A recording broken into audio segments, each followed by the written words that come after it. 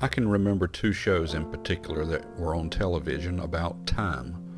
One was 48 Hours, the other one 60 Minutes.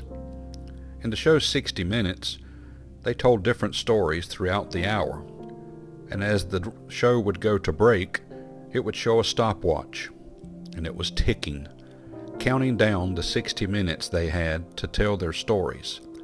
48 Hours chronicled a series of events that took place related to a criminal investigation or a missing person or some other law enforcement issue, and it chronicled what would happen to a people, to a person, to a family, what law enforcement would do, what the family would do, what the community would do.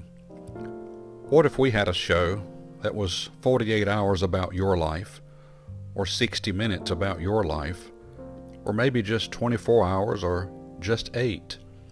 What would we find? What would it chronicle? What would you be doing? Who would you be interacting with?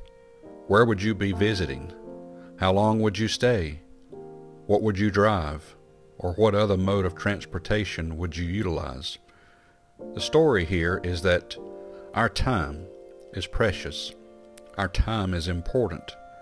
And if we were to chronicle it out, write a diary, a journal, I'm curious as to what all our day would consist of. What would we be doing? In the book of Luke, chapter number 12, verse number 37, "Blessed are those servants, whom the Lord when he cometh shall find watching. Verily I say unto you, that he shall gird himself, and make them to sit down to meat, and will come forth and serve them. And if he shall come in the second watch, or come in the third watch, and find them so, blessed are those servants.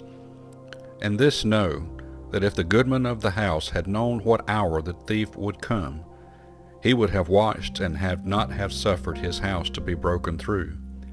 Be ye therefore ready always, for the Son of Man cometh at an hour when ye think not."